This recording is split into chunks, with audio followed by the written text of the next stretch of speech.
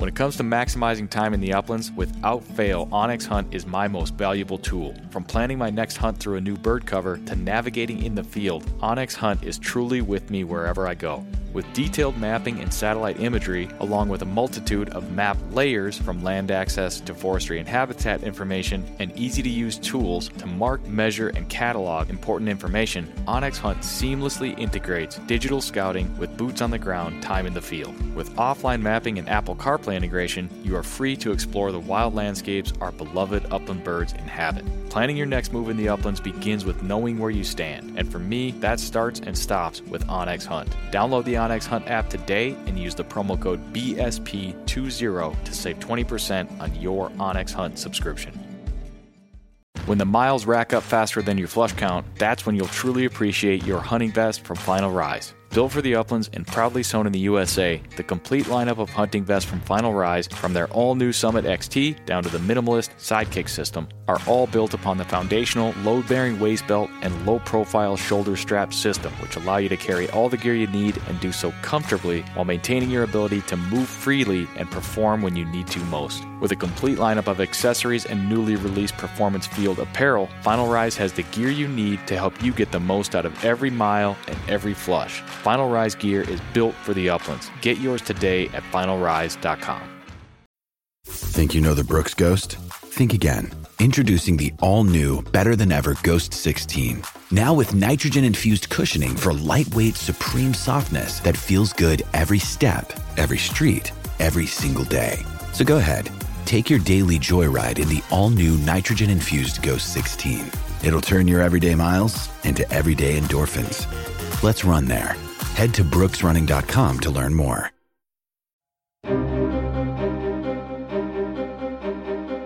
Welcome to the Project Upland podcast, where we discuss all things upland hunting. We plan to take you into some of our favorite bird covers as we talk to the people that hunt them and the organizations that support them. We'll also break down the dogs, guns, and gear used to pursue them, and of course, we'll share the stories that celebrate this American tradition. It's one of those things that you do that feels timeless. My dad brought home our first Brittany when I was about 10 years old.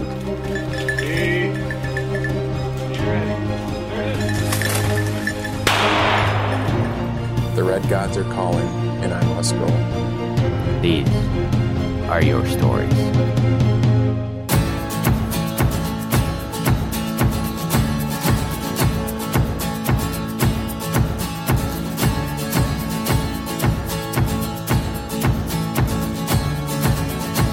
This is the Project Upland podcast, presented by onX Hunt.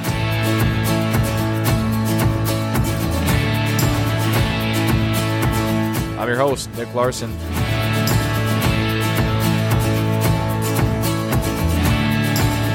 Welcome to the show for episode number 71.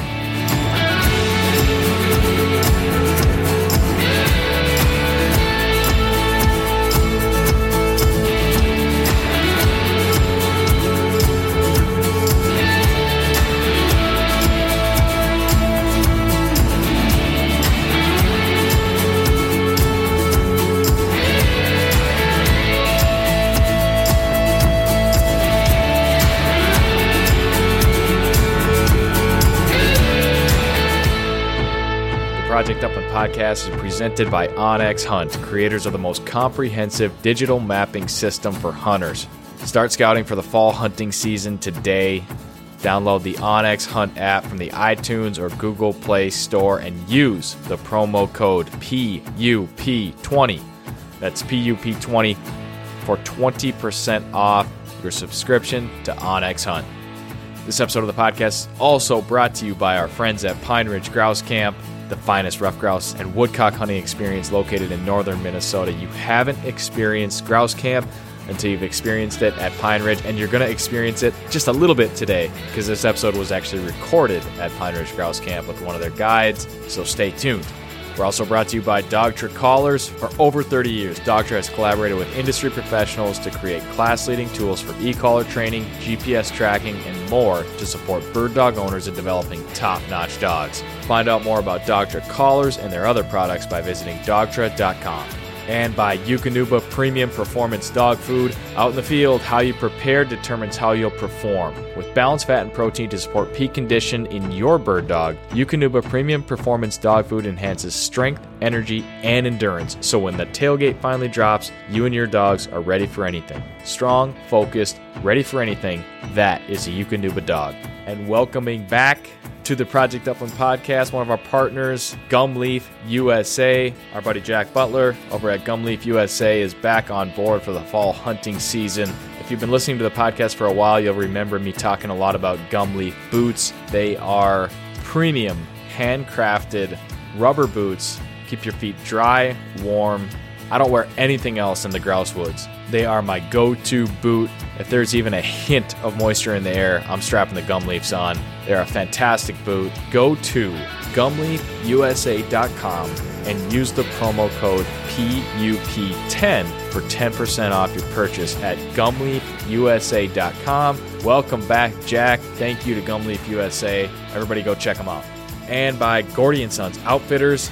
When your boots have the proper tread, you never notice how slippery it is. When your hunting jacket features the right liner, your body temperature won't enter your mind. When your shooting vest allows total freedom of movement, you won't think twice about swinging through that quail. At Gordy & Sons, they want you to focus solely on the hunt, not the performance of your gear. That's why the Gordy family has personally curated the best-in-class gear from around the globe for their store. Find out more about the gear, guides, the expertise by visiting GordyandSons.com. And finally, by Dakota 283 Kennels. Kennels built to last a lifetime, one-piece rotomold design, frame steel door, everything you and your dog need in a kennel to have a safe and successful hunting trip. Find out more about them at Dakota283.com. All right, this week's winner of the Project Upland podcast giveaway is Joey L. Joey sent me a message and also left us a review in the iTunes podcast app. Thank you, Joey. Thank you for sharing the podcast with your son. You are an inspiration to me and hopefully all the other dads out there listening. And we're going to hit you up with a Project Upland t-shirt. Anybody listening could be next week's winner of the podcast giveaway. All you got to do is make a meaningful contribution to the show. Leave us a rating, leave us a review, and if you leave me a review, send me a screenshot of that via email, Instagram, or Facebook, any way to message me. Send me a screenshot so I know you left a review. Subscribe to the podcast, share the podcast, or send us some feedback or a guest suggestion. We love to hear from our listeners. Email me at nick.larson@northwoodscollective.com. All right, 2 quick announcements. Got to share these, and I will admit the first one is a complete tease. You're not going to get any of the juice, any of the details, but I'm super excited about it, and I have to mention it. We just signed into a project that is going to be one of our biggest undertakings to date. It's a film project. It involves a really, really awesome partner. I cannot wait for this project to come out. If you're a fan of the films that we do at Project Upland, and you're a fan of upland bird hunting, which I assume you are if you're listening to this podcast, you are going to love what we have coming for you. Announcements probably later this year, stuff rolling out next year. Can't wait. More to come. Stay tuned. Secondly, as of yesterday, we launched one of our latest initiatives, which is ProjectUpland.com on the go. That's right, you heard it. ProjectUpland.com on the go. This is available in podcast format. It's also available on our website. This is for people that would like to or have to listen to the articles on our website as opposed to reading them. You might want to read them and listen to them, or choose the best format for you. We are always trying to come up with creative ways to deliver the stuff that you guys and girls want. We're really excited about ProjectUpland.com on the go. You can find it by checking out some of our web articles online or by looking up ProjectUpland.com on the go as a podcast. All right. As I mentioned earlier, today's episode was recorded at Pine Ridge Grouse Camp with Kevin Shepard of the American Bird Conservancy. He works for the American Bird Conservancy. He's also a guide at Pine Ridge, one of the regular cast of characters that hangs out there all the time and I go and hang out with whenever I can. Kevin and I had a bunch of fun talking ABC, habitat work, the work that he does for private landowners, habitat improvements. We got into the nitty-gritty a little bit, talking species, habitat, vegetation type, talked about some really cool grouse hunting stuff. Later on in the episode, we touched on some of his trips out west, how he got into bird hunting. And I should throw in that Kevin Shepard was recently featured on an episode of The Flush. If you've been following along with The Flush this season on their episodes via the Outdoor channel, Kevin was on the episode in the Boundary Waters up in Ely, Minnesota. They had a great hunt last fall. It was a cool episode. Go check that out if you can. All right, without further ado, let's welcome into the conversation from the American Bird Conservancy, Kevin Shepherd.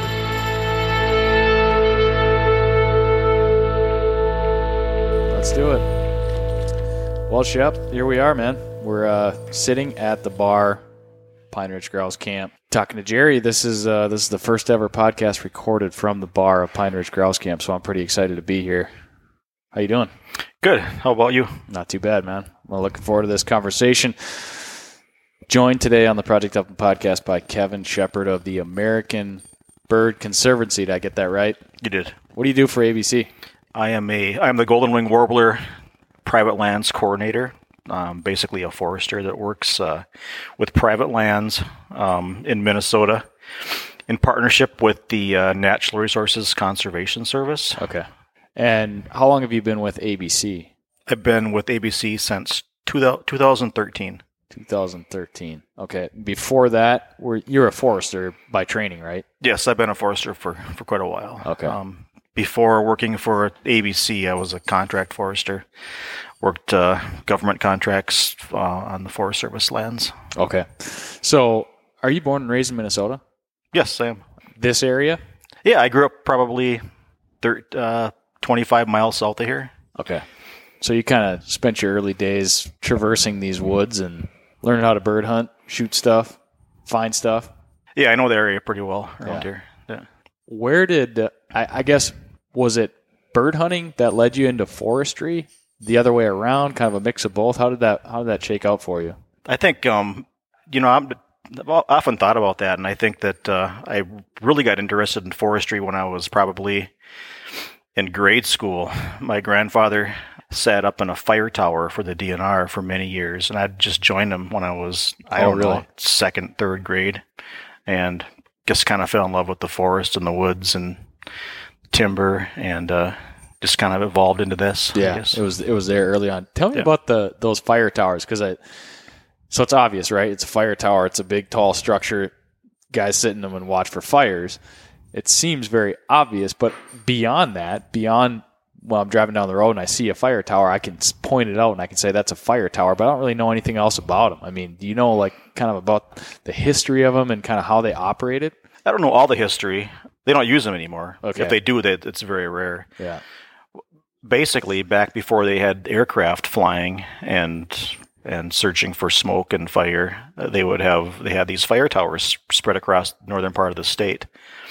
And when one of them would see smoke, they had this great big compass dial up in the middle of their little shack up there. Yeah. And they would dial it in and point it towards the smoke and get on a radio, and they had to have like 3 of them to triangulate the smoke where they could locate it, pinpoint it on a map, and then send the crews out there to find the fire. Wow. Okay. So they have like basically a rudimentary compass that they're pointing at, and then you had to have enough fire towers in the area that could all see the same smoke. Yes. And triangulate, and it was obviously a response system to get people there quicker. Yep. When you see smoke, you dial it in, get on the radio, call in the azimuth that you have, and then the other guys, if it was clear and they could see it, would dial in their azimuth, and some guy with a big map would draw it out and put a pin on a map that pinpointed the location of the fire. Figure out where it's at. Yeah. So this might not be in your wheelhouse, but what are the methods that we use today? I mean, no, they have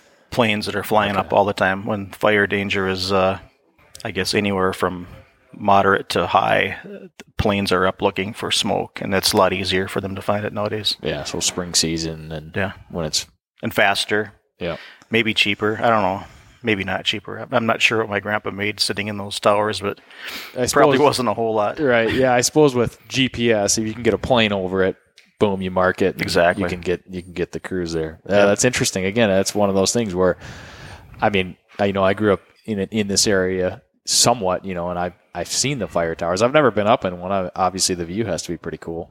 Yeah. The one that my grandpa sat in was in Spider Lake out in, I think it's Bull Moose or McKinley Township in western Cass County. Okay, cool. Speaking of fire danger, spring season, you're out in the woods quite a bit. What's the spring been like for you, from the perspective of you're a grouse and woodcock hunter. That's what you love to do. So spring's an important time of year for those birds, and with weather and conditions and stuff. What have you been seeing out there?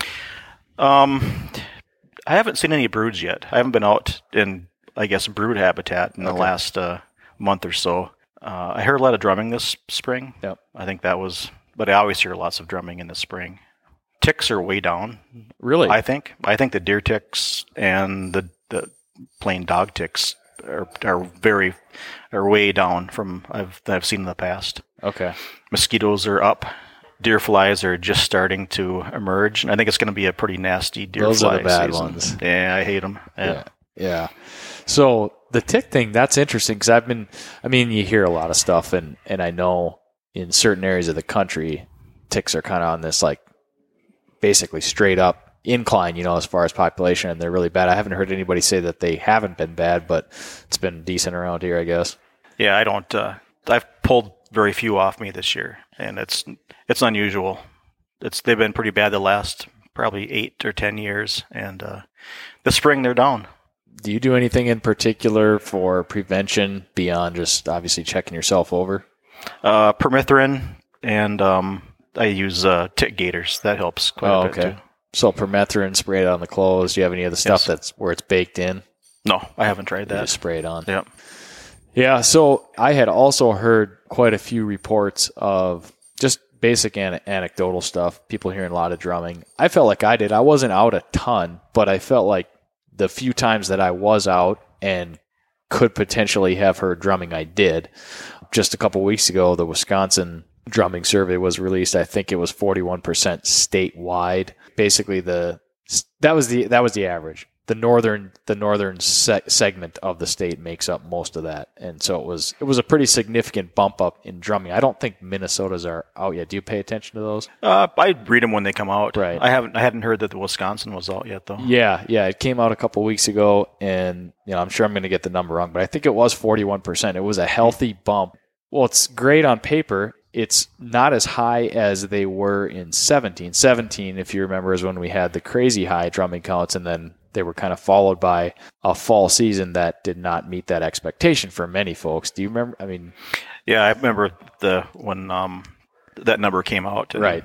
We all looked at each other and scratched our heads a little bit. But yeah. And in Minnesota, it was like in Minnesota that year, it was almost 60% increase in drumming counts, which we've talked about on this podcast before. An increase in drumming count is not a census. It's not a population. It's not saying that you're going to find 60% more birds in the fall. It's an indicator of, to the best that we can do, really, of breeding males that made it through the previous season. So it's kind of a recruitment thing.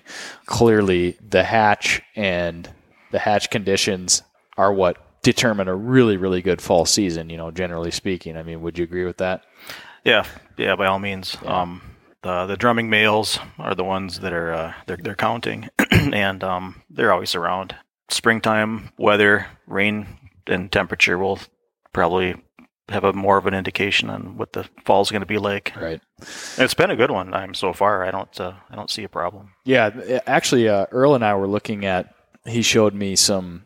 He had mentioned this to me before, but he had some printouts of the precipitation levels, and it's you get it right on NOAA.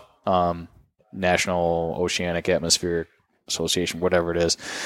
You go on there and you print out the precipitation reports for the whole country, and it'll tell you whether it's above, below average, or average. And what he had was the April and May, and generally speaking, in the area of the country that we're in right now, pretty good, about average precipitation. So that was kind of lending itself towards positive sign for the fall hunting season ahead. Now, June is, of course, one of the critical months for grouse specifically, and that one's not out yet, so I'd be curious to look at. I haven't looked at those much. Do you look at the precipitation reports at all? No, I don't. I don't even look at the drumming counts really a whole lot. Right. It's if you're in good habitat, you're going to be in birds. Yeah. If the population is high or higher, you're going to find birds in moderate habitat, even low quality habitat. But if you spend most of your time in good quality habitat, you should be just fine. Yeah. I think that's where, the drumming counts, they kind of get, people take them and run with them. And it's a number. We love numbers. So numbers get published and numbers get headlines. And there's lots of talk about how much do people read into that number? And some people, not you or myself, but some people, from what I hear, I can't say that I've ever met anybody that actually said this, but some people make their decision on whether or not they're going to hunt that year based on the grouse numbers. Now, I think, I assume I know you well enough to know that that's not how you operate. You're going grouse hunting either way. I'm going grouse hunting either way. It's just a number. It's something we pay attention to, and obviously long-term trends can tip us off to certain things that are going on, but I do think the drumming counts are they're interesting in that way, and we kind of latch onto them just because of that. Yeah, I mean, just it boils down to how many flushes you're happy with, I guess. Correct. And it shouldn't take you 40 flushes. I mean, who's shooting though? Who's shooting? Yeah, but it's nice to see 40 flushes a day. Oh yeah, for sure. Yeah. We'll maybe transition. We'll talk a little bit of bird hunting at Pine Ridge and stuff, but we want to talk about ABC a little bit, American Bird Conservancy. Give me just a high-level overview of what American Bird Conservancy does, and then we'll get down more to the micro level on some of the stuff that you work on personally. ABC is it's a nonprofit organization, conservation organization, and I guess our motto or what am I trying to say? Mission. Our mission statement is preserving birds in the Americas. Okay. Conserving birds in the Americas. So we work in North America and Central America, South America on any birds that are suffering declines, threatened with extinction, have degraded or disappearing habitats, and our goal is to bring them birds kind of back to where they should be, and attempt to, whether we do a lot of stuff with habitat. We do a lot of stuff with purchasing reserves in South and Central America for wintering grounds for the migratory birds. We're pretty involved in threats here in North America, whether it be bird strikes on windows or glass or turbines or homes. And Cats Indoors is one of our big programs.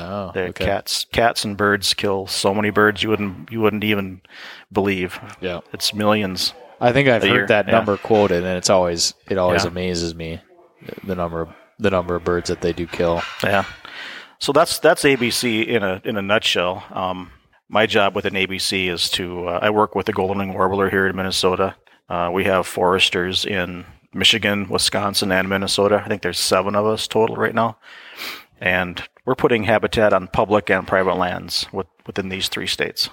So that's why we're going to get micro, because you talk about North America, Central America, South America. I mean, obviously that's a broad geographic spectrum and many species and habitat. That right, and I've done a little bit of reading on ABC, and I believe they're kind of at the forefront a lot of the time of stating this species of bird is it's under serious threat. It's in decline. So they're kind of like that, almost like that watchdog agency over it. But let's talk golden wing warbler, because prior to me being more involved with the Ruffed Grouse Society and American Woodcock Society and knowing that the habitat of the golden wing warbler has some overlap with the habitat of the woodcock, which I think, and you can clarify that for us.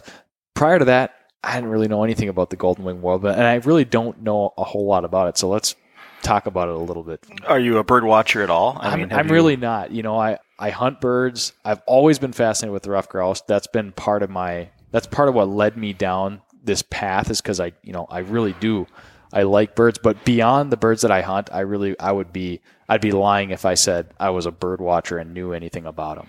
Okay, the golden wing warbler is a neotropical migratory songbird. That means that it winters in Central and South America and travels up here to breed and nest in North America, and then turns around and goes back down to spend its summers or winters in down south. So they're a vermivore, which means they're a worm eater. They don't actually eat worms. They eat caterpillars. They eat lepidopteras, spruce budworm, forest tent caterpillars, and there's a plethora of caterpillars that they're eating out there.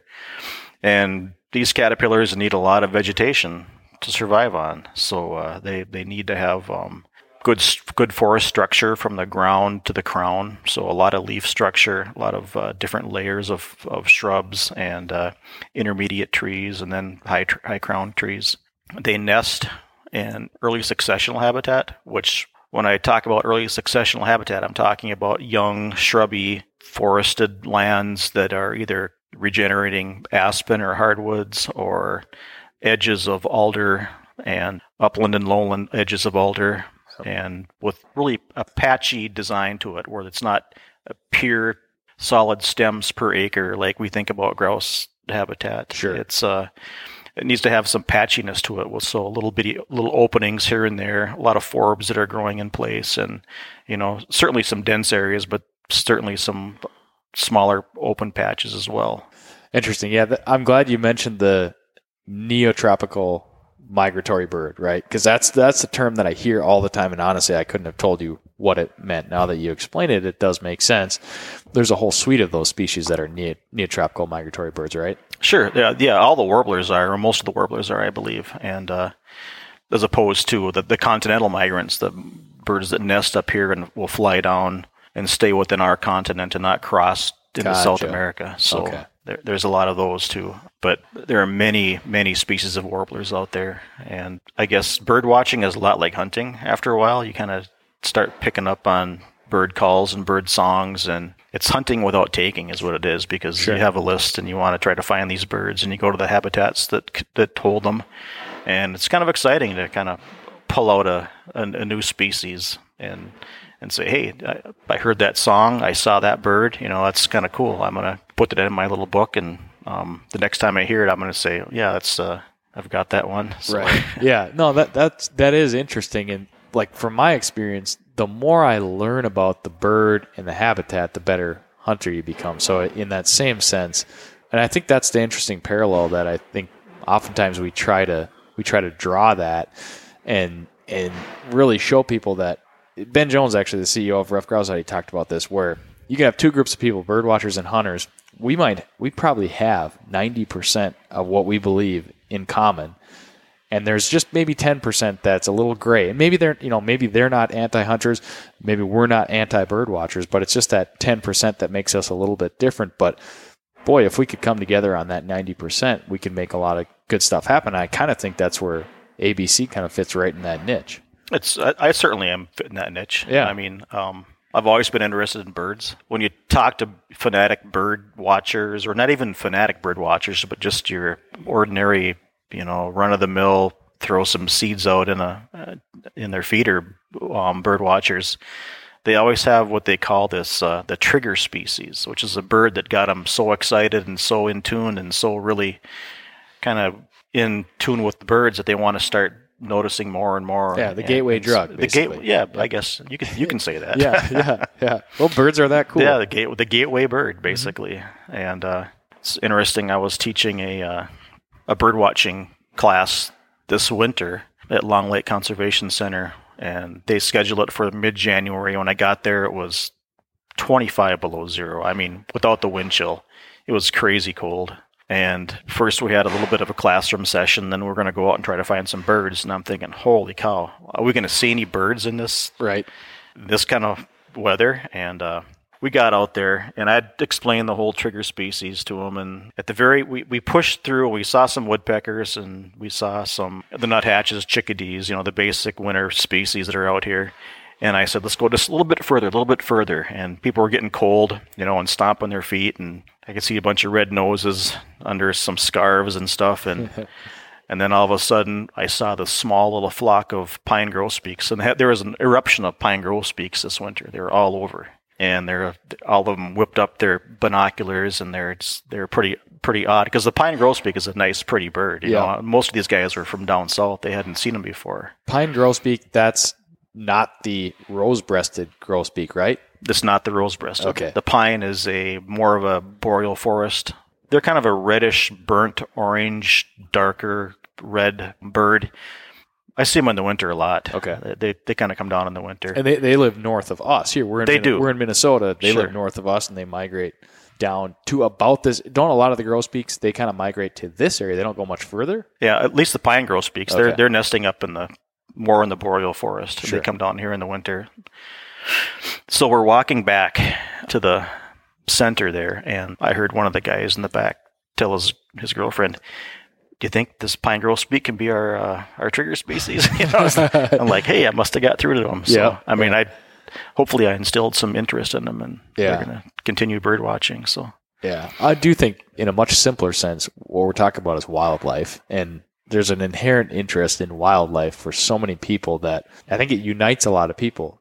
We certainly get in our own silos, and whether we support RGS or Pheasants Forever, we have our single species, kind of conservation organization. But at the end of the day, it's wildlife and habitat that kind of unites a lot of us. And I think you could probably speak to this. I mean, from what I have seen, and I don't necessarily work in conservation or anything, but a lot of the best conservation work seems to happen when organizations and people partner up, unite, make things happen together. That's where the kind of the best conservation seems to happen. exactly. That's I remember a quote from Aldo Leopold in The River of the Mother of God that says something like, "Conservation will ultimately boil down to rewarding the private landowner who conserves the public interest."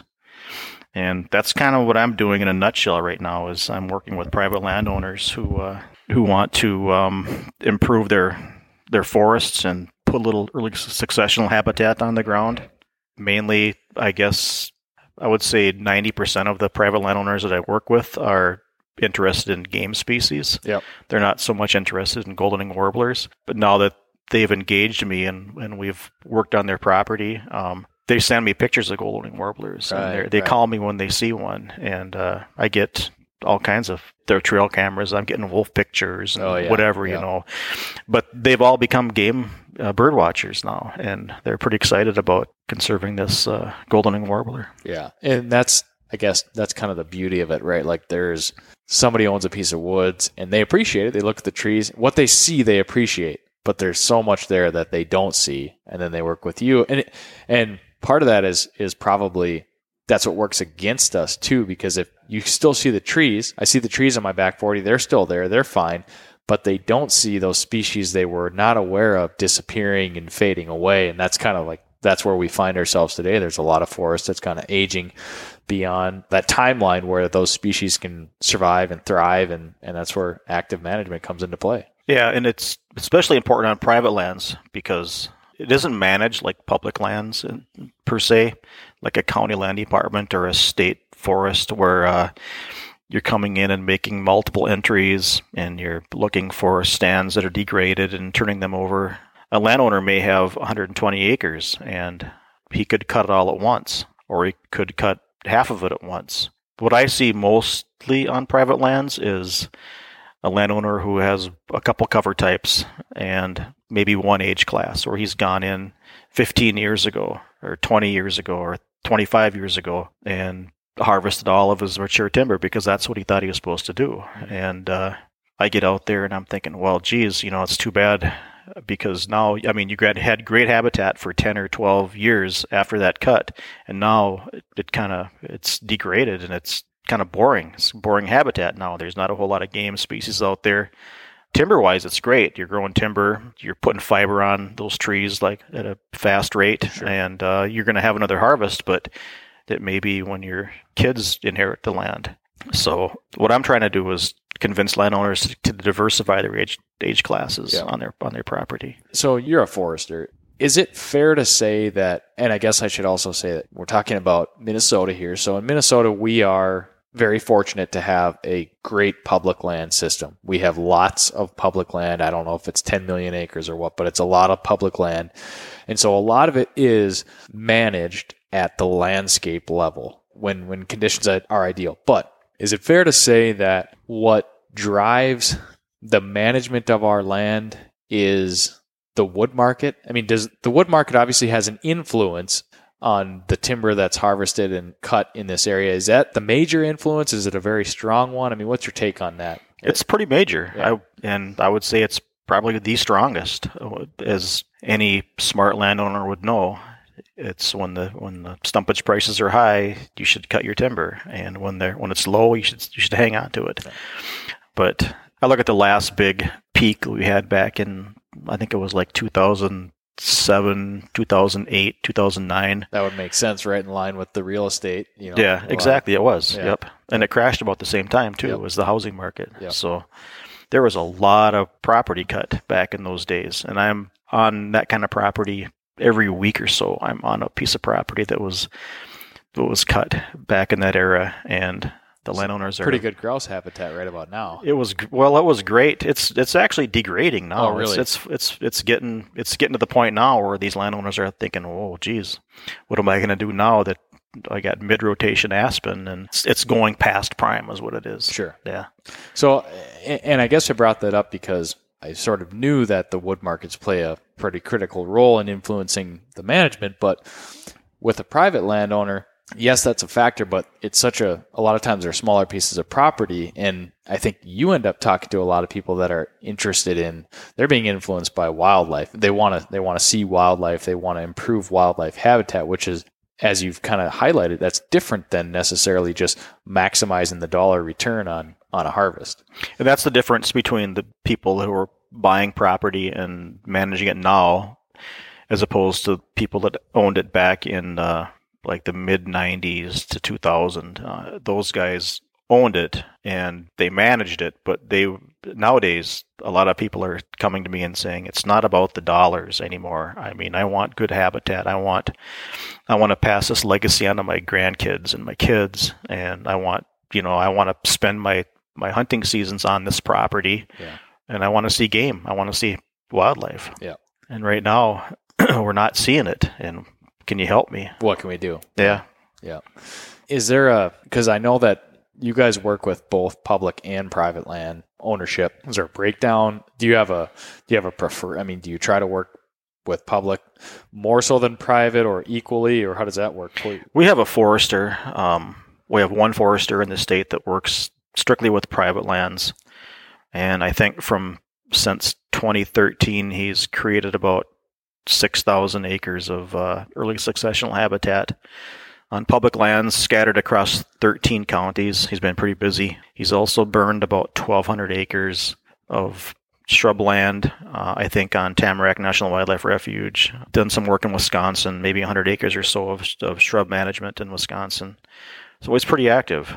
And Dwayne is our other forester stationed in Duluth. I'm in Grand Rapids. He covers kind of the eastern portion of the forested portion of the state, and I cover the rest. So we're looking at probably 15 or 17 counties that we work in, and we've put 4,000 to 5,000 acres of habitat on the ground for private landowners since 2013. And what kind of just in case we have, private landowners listening in this area, or, they could get in touch with ABC any which way, and we'll make that available to them. But what kind of opportunities does a private landowner have for habitat improvement working with ABC? Well, I guess the work that I do is kind of specialized, whereas I'm coming in and trying to put some early successional habitat on their property, and not just put some on there, but I'm looking at the next rotation too. So what I want to do is stick some habitat on their property now, but I want to have a window for them to come in 10 or 15 years and cut some more timber and put some more habitat on their property, and just keep it rolling like that, instead of just having all one age class or all old or all young. Does that kind of answer your question? Yeah. So you're giving them an opportunity to kind of basically set up a long-term plan. And I know that they can, I think there's grants and stuff available for people to work with foresters to set up a land stewardship program. I don't know the exact terminology. Yeah, there's a bunch of programs. The Minnesota DNR has a forest stewardship program where you can have a forester come onto your property and kind of assess your timberland and write a long-term management plan for you. I'm the guy that comes in and implements that plan and gets it rolling. Or I can write a plan for you as well. The forest industries have plenty of foresters that can actually write the plans for you. Oh yeah, Minnesota Forest Industries. Exactly. Yeah. They can do that. Natural Resources Conservation Service can help you fund what they call a forest management plan. I think they call it a CAP plan. They'll actually almost pay for the entire plan. It takes a while. It's a long process, a lot of paperwork, a lot of applications and whatnot. But there are many opportunities out there for people to get help on their forest. Yeah. I don't own land today. I guess I would the more and more I get into this, I would consider it a dream of mine to own land. And I would think that managing something, a piece of property long term like that for wildlife and enjoyment and recreation, all the things, I would think that would give you a real sense of pride, Yeah, I can see it. You're working with people like that all the time. Yeah, I can definitely see it with my clients. They have a lot of pride. I mean, I'll show up at their property, and the first thing they want to do is show me it. So we jump on their side by side or ATV or walk it or pick up, depending on the size of the property, and we look at it and we look at the whole thing. And they want to show me their property corners for some reason. That's like they love to show me their property lines, Sure. And I'm like, I don't really care about that. I want to see what you got inside that property line. Yeah. But so the second I see that, though, I'm formulating a plan in my head from the get-go when I look at their property, trying to think, well, they got this, they got that. What can I do there? And there are many options for putting early successional habitat on your property. It's not just going in and cutting an aspen stand. Sure. It's selective cutting of hardwoods, group selections. There's edge feathering along utility lines or roads or even like a food plot. There's patch cutting aspen or cutting smaller pockets. A lot of people call it the string of pearls, where you establish a little trail running through your woodlot, and you're just going in every 200 or 300 yards and cutting a small opening, and moving on, and just so it kind of looks like a pearl string. So. Yep. And that's a popular one. They like that. Landowners are getting away from I guess they don't want to see 50 acres of clear cut anymore. Sure. They want it. They don't necessarily, unless you have 500 to 700 acres, and right. And a lot of my clients do. I've got a couple that have own entire sections, and that's like an open palette there. I love getting on those people's properties. Yeah. You can really design some cool stuff. Yeah, that really is. It's a relative thing when you're opening up the woods like that. But if you've got a lot of land to work with, it makes sense. Now, do you see, for somebody that has a smaller piece of property, can you do those little pocket aspen openings, those, I should say, aspen cuts, getting aspen to regenerate? You see those, small pockets and get some of the same benefits by not just, wiping out a big section? You can. And I guess the benefit there would be is if their timber isn't at such an old age where they have that opportunity to do something. Oftentimes a landowner has 70-year-old aspen, and I don't have a choice. I have to cut it pretty vigorously. Sure. But if, let's say, they have 30 or 40-year-old aspen, I can go in there and do some small cutting and get a little pocket of early successional stuff going and attract some birds to that, and golden wings, then woodcock and rough grouse. And then 15 years, when their woods are getting a little bit more mature, come in and do a little bit larger, and you've already got a population of species living there. They're just going to migrate into that other young stuff and self-perpetuate. Right. Keep that species on the property. Yeah, that's cool. That's a good segue. You mentioned grouse and woodcock. This is the Project Upland podcast. We got into the weeds a little bit about talking about management and conservation and stuff, but I love that stuff, and I'm sure some of the listeners do as well. But we jumped into that talking about the golden wing warbler, and I think you hit on it pretty well as far as sort of the habitat that they prefer, they utilize. And if we did not draw that conclusion, then let's take that a step further and talk about how that habitat benefits grouse and woodcock. Okay, I want to back up just 1 second. Let's do it. Okay, what I forgot to mention about the golden wing was that they use early successional to breed and nest.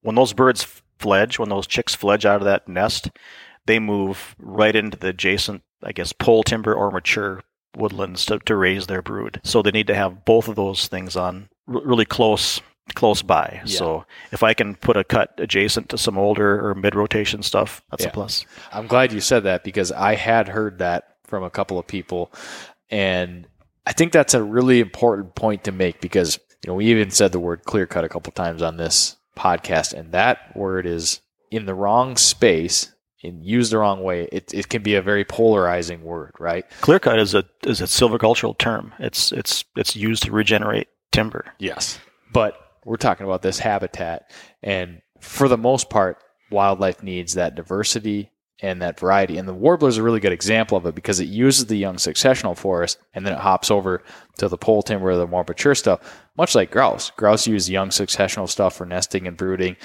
Later season, they'll move into some of that more mature stuff. Yeah, and they're finding now that some of the old growth obligate type warblers are actually nesting in the older timber, but when they fledge, they move into the early successional stuff and raise their broods. I'd heard that as well. There's give and take. It's a web and flow. All right, so the habitat work that you're doing as far as grouse and woodcock, I mean, we've kind of talked about it really at length. You're creating some young successional stuff. You're creating aspen stands, young hardwood stands that's benefiting grouse and woodcock. Do you have a lot of people that come to you interested in upland birds or not so much? Mostly deer hunters. Occasionally, I've worked with some pretty, passionate upland hunters as well. Yeah. But for the most part, it's deer hunters. Everybody shoots grouse, though. I mean, it's not. I'm not saying they ignore them. Right. They like to keep their trails mowed and harvest some grouse as they're putting their deer stands up or scouting their woods. Yeah. So that's a storyline we are very familiar with growing up in this part of the country for sure. Man, we've talked quite a bit about birds and habitat, but I'm looking out the window at a couple of setters in your truck there. Introduce the dogs. I have right now I have 2 setters. Hawk's about a 7.5, 8-year-old setter and English setter. Butch is about 2 going on 2.5 here pretty soon, I think. And I've had setters since probably about 2000. I think I had my first setter. I've had a handful of them so far. They're a lot of fun. I like hunting behind setters. Yeah. I hunted behind golden retrievers for a while. When I was really young, we had labs. Everybody had labs, okay. When you were growing up. And sure. I thought that was the only kind of bird dog I'd ever have was a lab until I was ended up. I was asked to guide at the Rough Grouse Society's national hunt a while back. I think 1999 maybe it was the first year I did that. And I went out with this guy from Detroit, and he had this German Shorthair. And we got into an area that I'd been working in. I knew there was a lot of good habitat and a lot of good cutting going on. And we saw so many birds, and that bird dog pointed so many grouse. I knew I had to get a pointing dog after that. It was like, holy cow, That's a whole new realm. It just brought me from going out with a dog and shooting a bunch of birds to something that just really just touched my soul, and so much fun. Yeah, that's a kind of a journey that I'm on myself, really. I can relate to it, but you touched on an important point there where it's just, you might, but not everybody just walks out of the box, pointing dog, double gun guy. Everybody's got their own journey, and it kind of develops over time. And you had talked earlier about sitting up in the fire tower with your grandfather and kind of an appreciation for the woods, but I didn't ask you specifically about how you got into hunting. Did your dad and your grandfather hunt? Oh yeah. Okay. Yep. So it was you kind of had an easy intro into hunting and started bird hunting early, and it sounds like it did. Yeah. Labs were a part of it. Yeah. When I grew up, we had labs to hunt ducks basically, and we'd take them on a grouse walk once in a while, but that was mainly to maybe find it after you shot it off the road, and sure. That's kind of the way it was back then. Yeah. But it just evolve as a hunter after a while, and especially with setters, because it's always a bumpy road. I mean, it's a good dogs. Some are good, some are bad. Some you make bad, and eventually you learn how to make them good. Then you don't settle for anything bad after that. Sure. Well, yeah, I guess. Well, you live in an area with pretty healthy wild bird populations. What is your, as you're bringing up these English setters, what does your development program look like? Is it get them on wild birds and hunt them pretty much? That's pretty important. Just to show them a lot of birds, show them lots and lots of birds, wild birds. Train a little bit, steady them up to make them honest, but nothing, you can't beat just showing them lots and lots of birds and let them figure it out. I go out west every fall, and that kind of kicks off our season usually, is heading out to Montana or North Dakota and running the prairies. And after that, it's just keep showing them birds. Yeah, I think actually we didn't meet up, but we crossed paths when I was heading west last year and you were coming back. When did you start hunting out west? Oh, man. That would have been about when I got my first setter, I would say. Yeah, I was started in North Dakota with a good friend of mine out there from Dickinson. He was a city forester out in Dickinson, and City forester in Dickinson. What's he foresting? He watched the tree.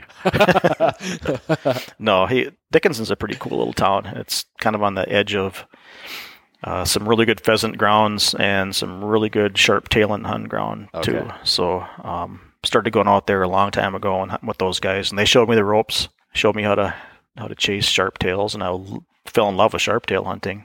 They're a lot of fun. Yeah. And they're good for a pointing dog. Oh, yeah. And I think as somebody that spends a lot of time, I watched my first bird dog grow up in the grouse woods to get him out west a little bit, to see him kind of run that rolling terrain. I mean, yeah, that's a really, really neat experience. And we're close enough where we can kind of make that a reality pretty quick. It's awesome. How the hell did you get involved with Jerry Havel here at Pine Ridge Grouse Camp?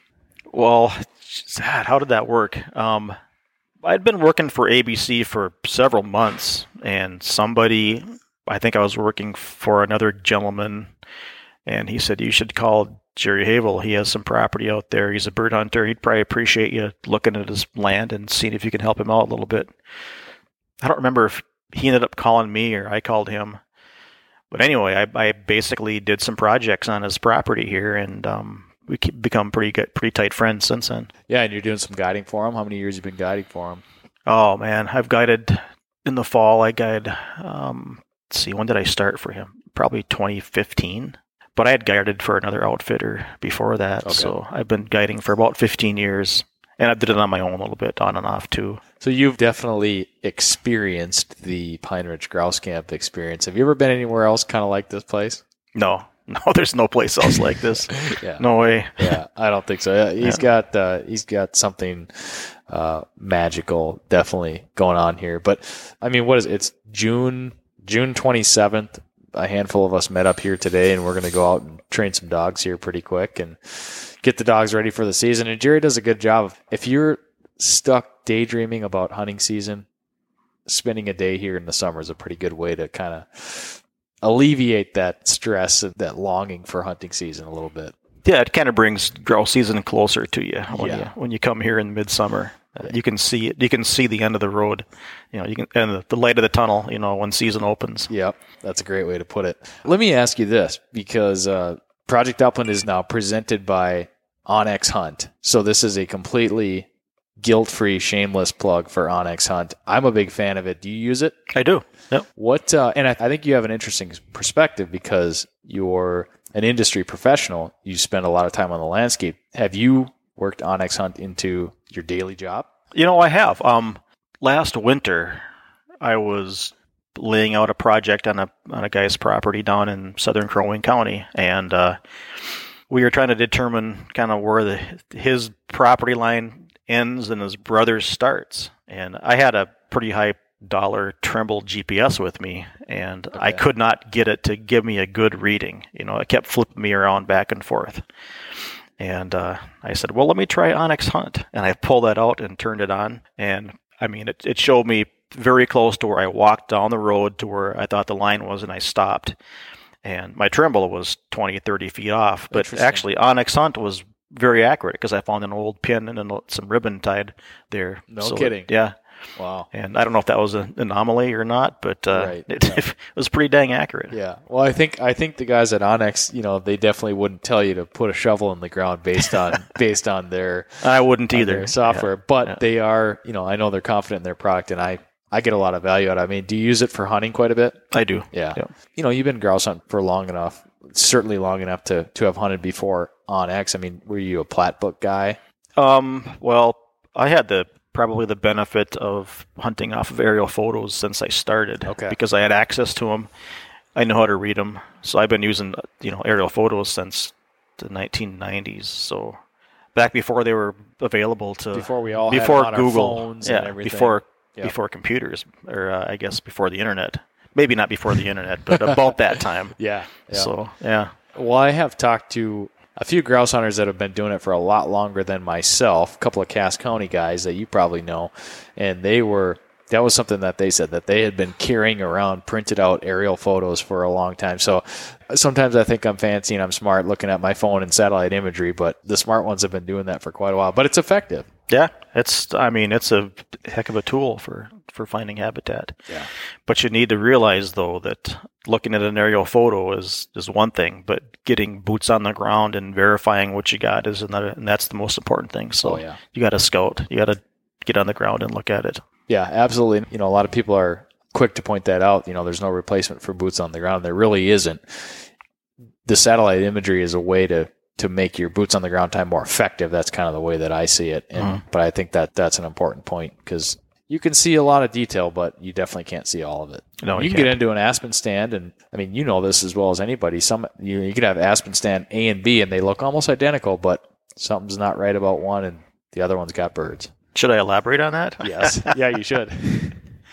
So I'm a firm believer that you might want to cut all this out. I don't know, but I'm a firm believer that ruffed grouse are way more attracted to a fire-dependent habitat type than they are to a mesic hardwood type, where it doesn't have a history of burning in the past. So think soils, think sandy soils, think well-drained sandy soils that vegetation grows fast and burns often, as opposed to rich, dark, leafy understory with lots of big leaves and deep humus, really rich soils, and not a lot of history of fire in the past. So that's really interesting, because I've had a bit of small conversation with some friends recently about soil types, and I have kind of my own way that I found myself into that conversation. But so you're siding on the side of you prefer the ones that would have been more fire dependent. Yes. Dry, sandy soil. From your experience, grouse prefer those soil types.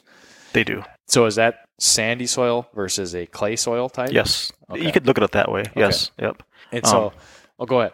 Well, those sandy soils have the history of burning so often, Yep. and the species that have kind of evolved to live there, that the plant species are fire dependent now, so they need fire to turn them over. Yep. And just rough grouse is a really successional species who loves, forest types that have lots of disturbance going on them in the past. So, plus a lot of these mesic types seems like they flush out and they grow so fast, and the stem density gets so thick in there that they grow out of good habitat faster than say a fire dependent, where you're growing a little bit slower paced, and it's just better habitat longer. Very interesting. I didn't stop you earlier, but you did mention that some of the work that you guys were doing at ABC, you were using fire, burning. Oh yeah, we do. Yep. Talk about that just a little bit, because I think that's an interesting one, because one end of the spectrum you got raging wildfires, which we don't want. We can't tolerate that. We don't want people's homes getting burned down. But at the other end of the spectrum, you've got a real effective management tool in fire. But it's very hard to use because conditions have to be just right. Yeah. It's expensive. You have to have lots of training. You got to have a lot of manpower, on board in case something happens. Get a good fire plan in place. But it creates really good. That's the way habitat used to be created back before, man basically came into the scene. That and beaver activity. That's basically a wind throw. Yeah. Those are the three big ones. Yep. So anytime you can mimic nature more naturally, like a fire as opposed to a clear cut, you're going to get better habitat. Sure. Before we finish up here, I'll rewind back to the clay soil versus sandy soil type. Okay. And you guys, we're all in the weeds here now. You have something, you can help me here, because where I grew up grouse hunting, I grew up hunting a very small area. And I didn't realize that at the time. I wasn't paying attention to this. A lot of clay soil. Mm-hmm. Very heavy clay soil type. That type of forest has become so familiar to me. That's, when you look at a piece of cover and you say, that looks grousey. Mm-hmm. You just know, you have this sixth sense, right? So I look at a clay soil type forest and it looks grousey to me. Started hunting Wisconsin more, started hunting over here a little bit more, seeing a lot of different cover types, more sandy soil types. And I look at the sandy soil type forest and it doesn't look the same to me. So for a couple of years, I was completely thrown for a loop. I had some conversations. I talked to people, and most people just said, "Get in there. The birds are in there." And I haven't spent enough time in them yet to really get my confidence to the same as the clay soil type. But if I'm driving down the road and I see clay soil type on one side and sand on the other side, I'm going in the clay, but you're going on the sandy side. Exactly. Yeah. I guess. I don't know, lost my train of thought there. Well, really, the kind of the moral of the story is there's birds on both sides. There are. You have come to prefer that sandy soil. So, like, do you guys get scrub oak over here, or not so much? Well, because I see that a lot in northern Wisconsin. So scrub oak is not a species. There's right. It's just so there's if you're looking at the species of oak that grow in Minnesota, you have red oak, you have pin oak, you have bur oak, and you have white oak. Yeah. So I think when you're looking at what you say are scrub oak is just maybe a slow growing stand of oak that's kind of okay. Yep. So, yeah. Pin oak can be thought of as scrub oak sometimes, and it's definitely very fire dependent because it's in the red oak family. Grows on a lot of sandy soil and rock outcrops. Yeah. But so you're looking at you're talking about Douglas County. Yeah, if I'm in Northwest Wisconsin, there's a lot more sandy soils, and there's a lot of red pine or jack pine plantation kind of stuff, and I have found birds in there, historically, but it doesn't look the same to me as a clay soil type aspen forest with a bunch of hazelbrush and alders and all that stuff. But so how do you hunt it? What do you? I mean, when you drive, let's say you're driving on a 2-track and you see some scrub oak on your left. I mean, what do you get out and start hunting it? When I see I'm using air quotes here, the scrub oak, that stuff, I actually want to start hunting it more because I've talked to enough people that have kind of told me there's plenty of birds in there. And I hunted some of it when I was in lower Michigan a couple of years ago, flush birds in there. I actually haven't been hunting a lot of that recently because those oaks hold on to their leaves so long. It's like late October or early November, and I drive by a low oak stand, and there's still full leaves, and it's like, why would I hunt there when I can go hunt an aspen stand? That's because you're thinking about shooting instead of hunting. Correct. Right there. Correct. Yep. I'm thinking about maximizing the shot opportunities that I'm hopefully going to get. Yep. But give it a walk sometime. Get on the edge. Get on a swamp edge and see what you find. Yeah, that's definitely what I need to do, and that's the advice I've been given in the past: is get in there. Mm-hmm. Don't avoid the bigger stuff too. If that scrub oak is growing next to a pole-sized or a mature oak stand, walk through the oak stand, the big stuff, and see what happens. Yeah, I think you'd be surprised. Cool. Well, this has been fun, man. I appreciate it. Yeah, no problem. If people want to learn more about American Bird Conservancy in general, I would imagine it's AmericanBirdConservancy.org. Yeah, AmericanBirdABC.org would probably bring you right to our website, and you can track me down looking through the employee listing, or you could, if you're in Minnesota, stop at your if you're in northern Minnesota, northern Wisconsin, or northern Michigan, swing into your local NRCS office and ask for an American Bird Conservancy foresters, and we'd be glad to come out and look at your property and appraise it for you and see if we can find some habitat opportunity on your property. Cool. Right on, man. We'll be seeing you here at Pine Ridge later this fall. What do you say we go out and run some dogs? Definitely. Let's do it right now. All right. Thanks, Shep. Yep. Thank you for listening to the Project Upland podcast presented by OnX Hunt. The podcast is also brought to you by Pine Ridge Grouse Camp, Dogs Are Callers, Eukanuba Premium Performance Dog Food, Gumleaf USA, Gordy & Sons Outfitters, and Dakota 283 Kennels. Don't forget to leave us a rating, leave us a review, subscribe to the podcast, and share the podcast post. You could be next week's winner of the Project Upland podcast giveaway. Thanks for listening, everybody. We'll catch you on the next episode.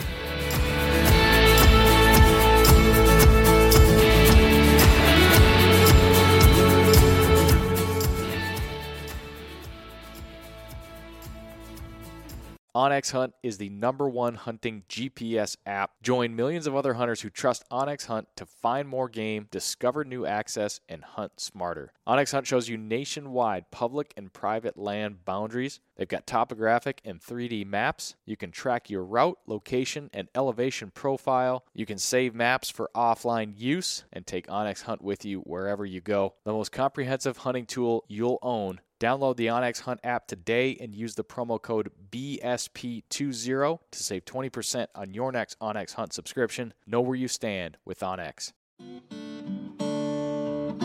Hey everyone, this is Nick from the Gun Dog It Yourself podcast. If you enjoyed this show, then you might want to check out my show as well.